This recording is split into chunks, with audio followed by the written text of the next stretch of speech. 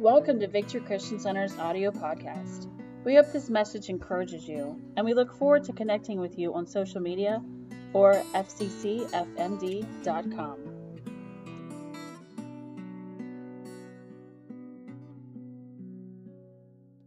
Whatever captivates the heart's affections, the mind's attention, and the soul's ambition essentially has our worship.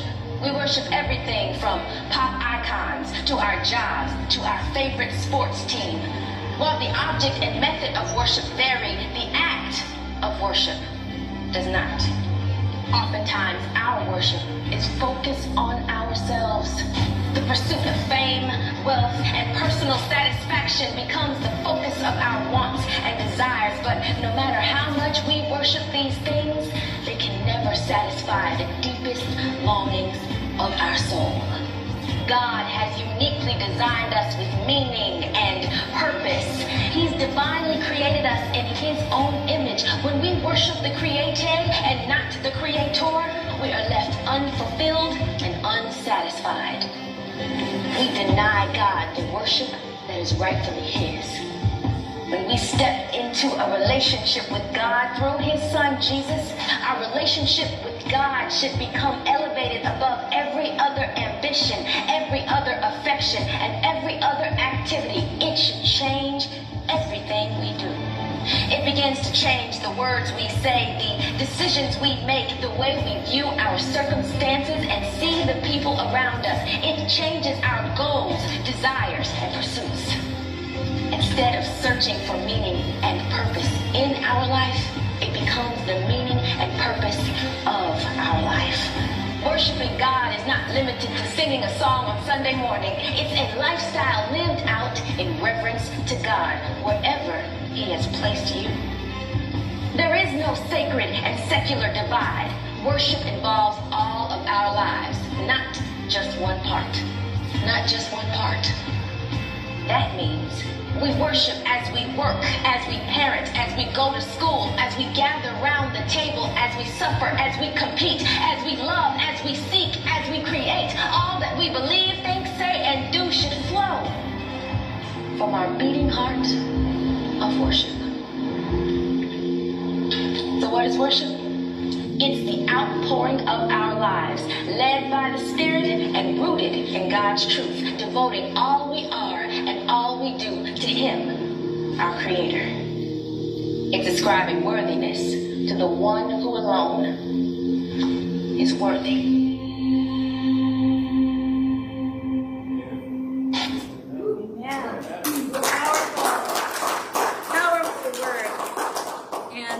I'm just so thankful that she was able to share it with you this morning. And so I want to talk to you this morning about being wired for worship.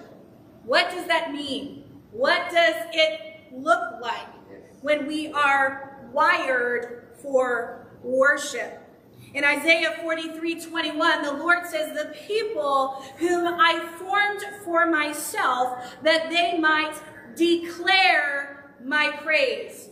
The people that I formed for myself, why? So they could declare my praise, so that they could worship me.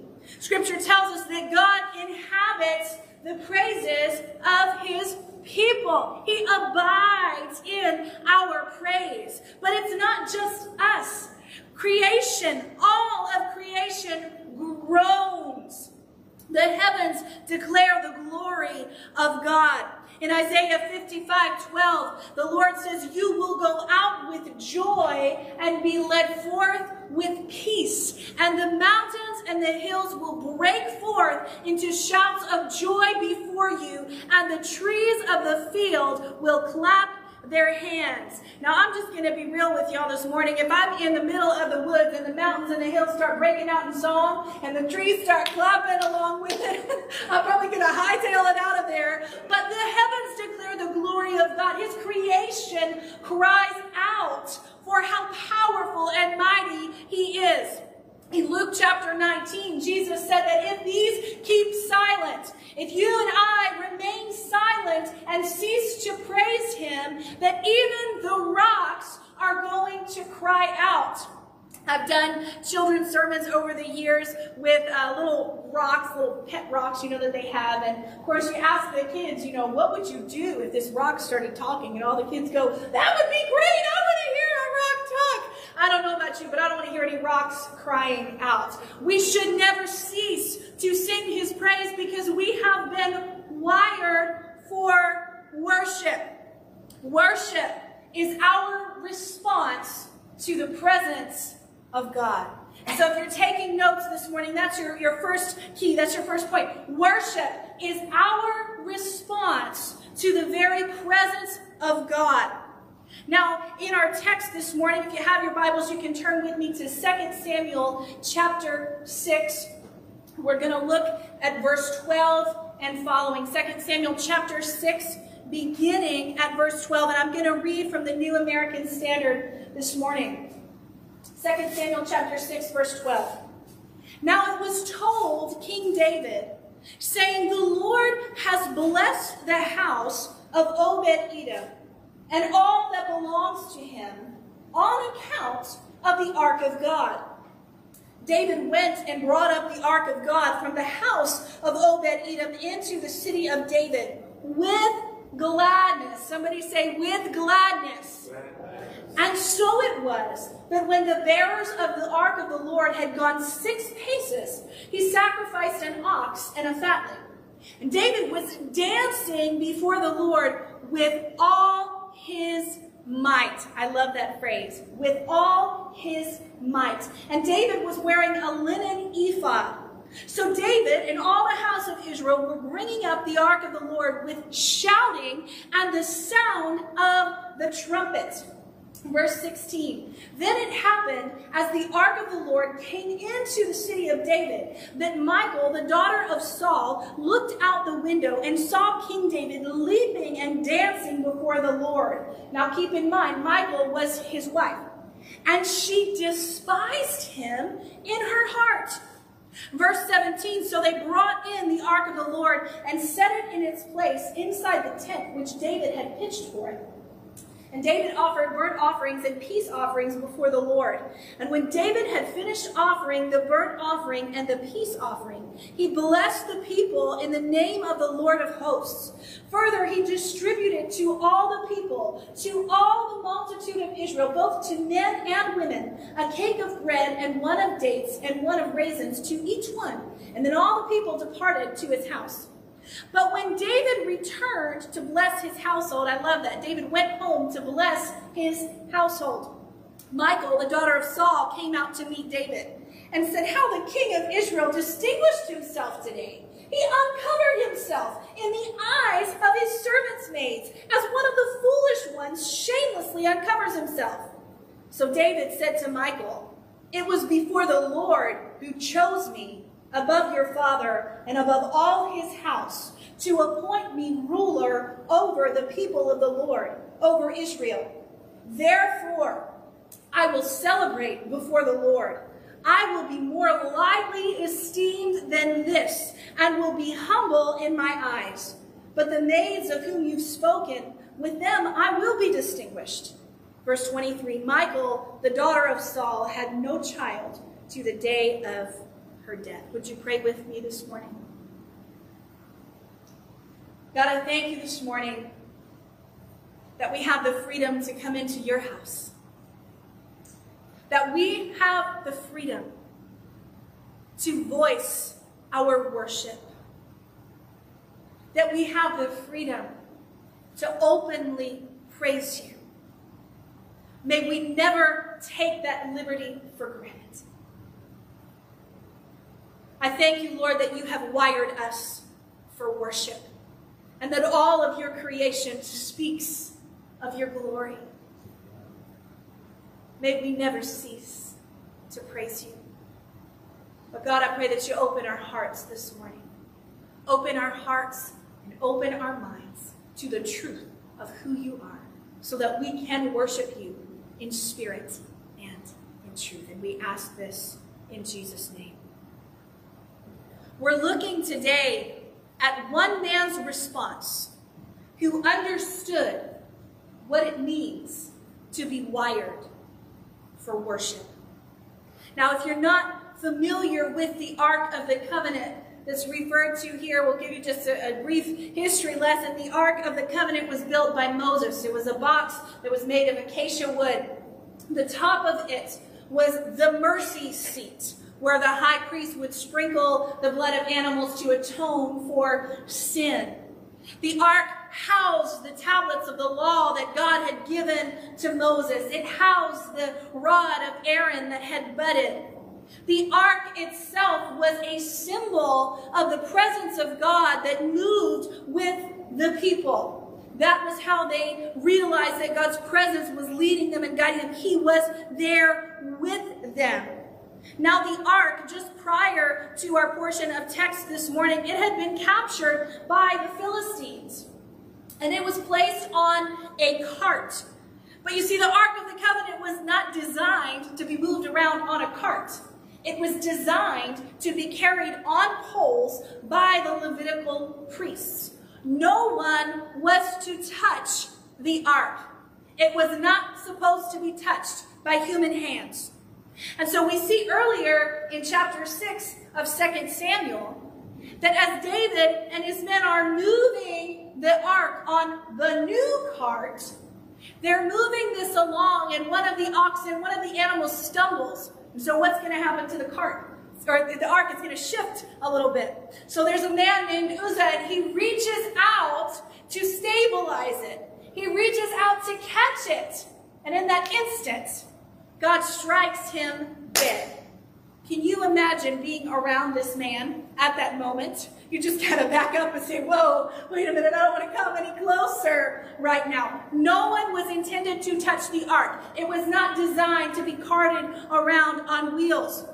And so David sees what happens to Uzzah. If you look earlier in chapter 6, it says he was afraid of the Lord that day because he realized the power that God had. He just struck a man dead. And so I think David sees what happens and he's like, you know what? I don't know that I really want to bring this thing into my city right now. I don't know what God might do. So they find a man whose name is Obed-Edom. And they take the Ark of the Covenant to Obed-Edom's house. And it remains in the home of Obed-Edom for about 3 months.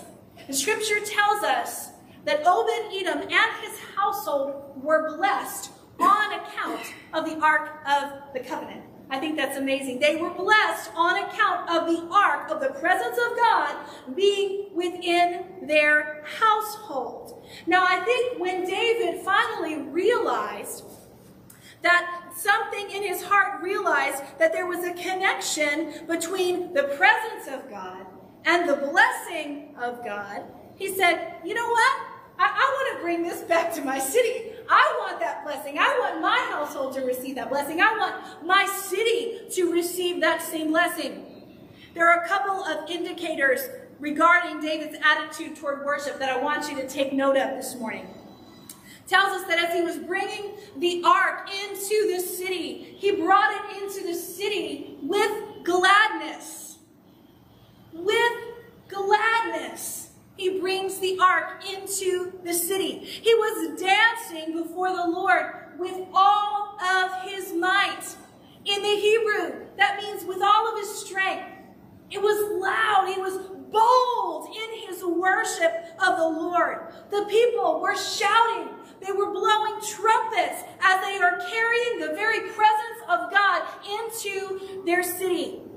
They marched 6 steps and then they stopped to sacrifice and worship. Now I want you to think about this for a moment. They're moving the ark from the house of Obed-Edom into the city of Jerusalem. So David and all of his men are bringing this ark, and they march 6 steps, and then they stop, and they sacrifice, and they worship. They march 6 paces. They stop. They sacrifice. They worship. Can you imagine how long it must have taken them to get into the city? To only take 6 steps and stop and worship? Why? They were excited. They were exuberant because they were carrying the symbol of the presence of God with them. They were bringing it back into their homeland, into their city, and they were excited. They didn't care how long it took them to get there. They were just excited that the presence of God was going going to be with them. And I think sometimes our mindset for church in our culture today is, all right, Pastor, you're speaking a little bit too long. I'm hungry. I got to get home. I got lunch on the stove, lunch in the oven. I got to get home. My stomach's growling. Oh, don't sing that song again. Don't keep going any longer for worship. Pastor's got to preach. We got to get out of here. We put God on a time schedule. God, this is my hour of worship on Sunday, and then I got to go about my day. Can I tell you, these people didn't have a time limit. They took 6 steps. 6 steps, not 600, not 6,000, not 6 miles. 6 steps. 6. And they stopped, and they sacrificed, and they worshiped, and they took another 6, and they stopped, and they sacrificed, and they worshiped. Why? Because they didn't want to rush the presence of God. God cannot be rushed. And if you and I would realize that we are wired for worship, we would not want to rush the presence of God. We would not want to say, God, it's going a little long now. I got to get home. I got things I got to do. We'd say, God, if you want to show up, show up. Yes. And I'll stay here as long as it takes. I'll sit here until my prayer is answered.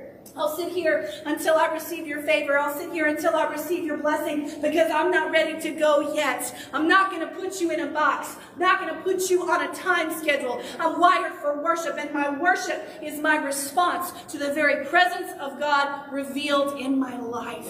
They didn't care how long it took them to get back to the city, because they were carrying the presence of God. And regardless of how long it took them to get there, they still arrived shouting and dancing and blowing trumpets. They weren't fatigued. They weren't tired. Scripture says they were dancing. David was dancing with all of his being, with all of his might. I think that our culture and our churches today have lost the sense of what worship really is. I think that we've lost the importance of worship, and we've lost what it truly means to worship God, because it's not just about the songs that we sing in a Sunday morning service. Our worship is a daily reflection of our response to the presence of God in our lives. Our worship is a daily reflection of our response to the presence of God in our lives. So we see King David. The ark's being brought into the city, and he's dancing in all of his glory. He's dancing with all of his might in the middle of the city. He disrobes himself. He takes off his kingly garments, and he's left with this linen cloth. And he's dancing in the midst of the city, and his wife, Michal, rebukes him when he returns home. And Scripture says she despised him in her heart, because she didn't like what she saw. Her husband's outside making a fool of himself. And she's like, David, you are a king. What are you thinking? This is absurd. To her, it was crazy, because he took off everything that distinguished himself as a king. He took off everything that elevated himself above the people. And he stripped down to a linen cloth, and he danced before commoners. And so David responds to his wife, and he says, listen, I wasn't dancing for anybody but Jesus. I wasn't doing this for anybody but Jesus. I'm sorry if you don't like how I worshiped. It wasn't for you. I was dancing for the Lord. He goes on to say, it's the Lord who chose me. Can you just let that sink in for a minute? I'm worshiping him because he chose me. He chose me this morning. He chose you, and our worship should be a reflection of that. David says to Michal, the Lord chose me. He chose me above your father. He chose me above all in his household to be the ruler over Israel. And because of that, I'm going to celebrate, and I'm going to worship because of what he's done for me. And Michal goes on to say, you know, those servant girls that are out there, how could you go out and dance like this in front of servants, in front of common people? And David goes on to tell his wife, you know, those girls that you're complaining about, in their eyes, I'm even more distinguished. Why? Because they get it. They saw the presence coming into the city, and they got it. They understood that David was wired for worship. David says, honey, if you think this is bad, I'm willing to become even more undignified than this in my worship because I'm wired for worship. What is my dignity? I'm going to worship my Lord and my King with all that I have. And I don't care what anybody else thinks about it. I'm going to worship. John Bevere says our worship isn't shown by our songs, but our obedience. Our worship isn't shown by our songs, but by our obedience. Are you being obedient to him this morning? See, something that you and I have to realize is that worship is not about us. It's not about us. Look at the person beside you. Say, it's not about you. It's not about you. Worship is not about us. But unfortunately, modern worship in today's society, if that's what you want to call it, is all about how I feel. It's all about what I need. It's all about what I want. Guys, it's not about us. We're wired for worship because worship is our response to the presence of God in our lives. A.W. Tozer said, I wonder if there was ever a time when true spiritual worship was at a lower ebb. To great sections of the church, the art of worship has been lost entirely. And in its place has come that strange and foreign thing called the program. The word has been borrowed from the stage and applied with sad wisdom to the public service, which now passes for worship among us. Friends, worship is not a program. Worship is not a performance. It is a response to the presence of God. And you and I need to live in that frame of mind day after day after day. But I wonder if we haven't become like Michal, David's wife. That we've become just too dignified. That we don't know how to worship God anymore. What does our worship service look like to someone who walks through the doors for the first time? What do they sense when they come into this house? Do they say, wow, there is a group of people who are on fire for the Lord, a group of people who love Jesus, who are sold out for the kingdom? Or do they walk in and say, wow, they must not have a whole lot to praise him for? They're part of the frozen chosen over there, not gonna worship God because I'm too dignified for what someone might think. Worship is a reflection of what we value. Mark Batterson said, you become what you worship. Think about that for a minute. You become what you worship. I don't know about you, but I'm trying to be more like Jesus every day, and I fail all the time. But that's my goal. That's my aim. And so if my aim is to worship the one who gave me life, then I'm going to become more like him. That should be our goal. You become what you worship. I read an article this week that said, worship a God with a little g, and you'll always end up empty. You worship a God with a little g, you're always going to end up empty because, guys, the reality is that everyone worships something. Everyone worships something. And someone or something will become the object of your affection and ultimately the object of your devotion.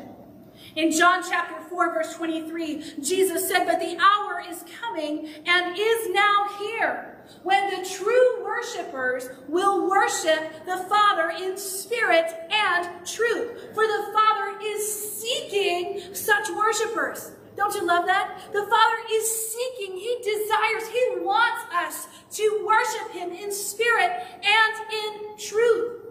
And sadly, there are some people who just want to get all the goosebumps.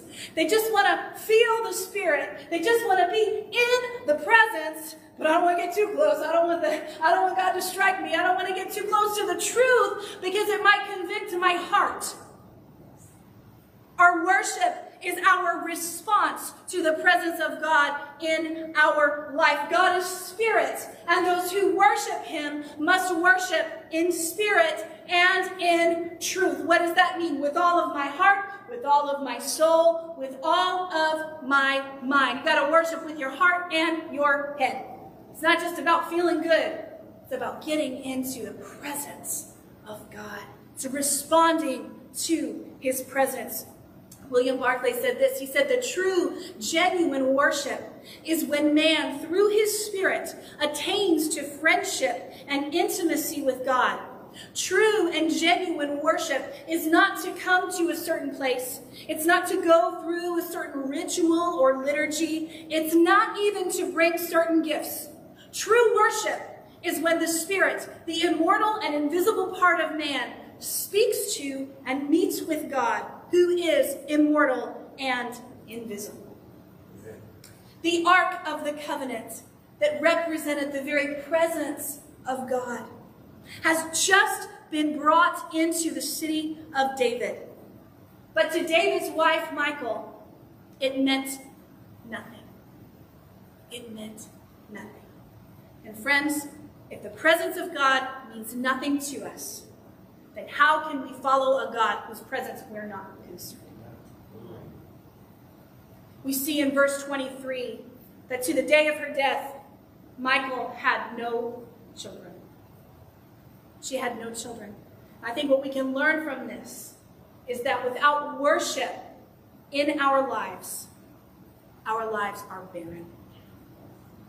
When we refuse to respond to the presence of God in our lives become barren and they become empty. We are wired for worship. Worship is our response to the presence of God in our lives, but worship is also essential because our worship is essential to spiritual warfare. Our worship is essential to spiritual warfare. And so as David and the house of Israel were coming into the city carrying the Ark of the Covenant, they were shouting, they were blowing trumpets, they were letting everyone know, hey, we are here. And we're carrying the presence of God with us. When you and I go out from this place, we are carrying the presence of God with us. Yeah. And so they marched into the city shouting and blowing trumpets. I don't know about you, but it's my prayer that such a holy roar would erupt from this house. That houses down the street would come walking in. What is going on? What is happening in this place? I want to experience that. I want to be part of that. Look at what happened at Azusa Street. People gathering, looking in windows. Guys, that can happen today. But it's got to start here. It's got to start now. And it's got to start when you and I come to the realization that we've been wired for worship. And our worship is our response to God's presence meeting with us, to his presence in our lives, and realizing the weapon that God has given us to engage in spiritual warfare is our praise. Are you with me this morning? Most of the time that the word trumpet is used in the Old Testament, it's the Hebrew word shofar.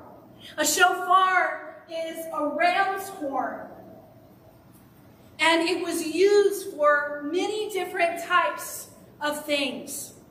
And so when this horn was blown, it signified a call to gather for worship. It sounded the alarm for war. It was used to announce certain festivals. In 1 Samuel chapter 4, it was the shofar that sounded when the Ark of the Covenant was brought back into the camp of the Lord. It was used as an instrument of praise within the temple. One of my favorite uses of the shofar is found in Judges chapter 7.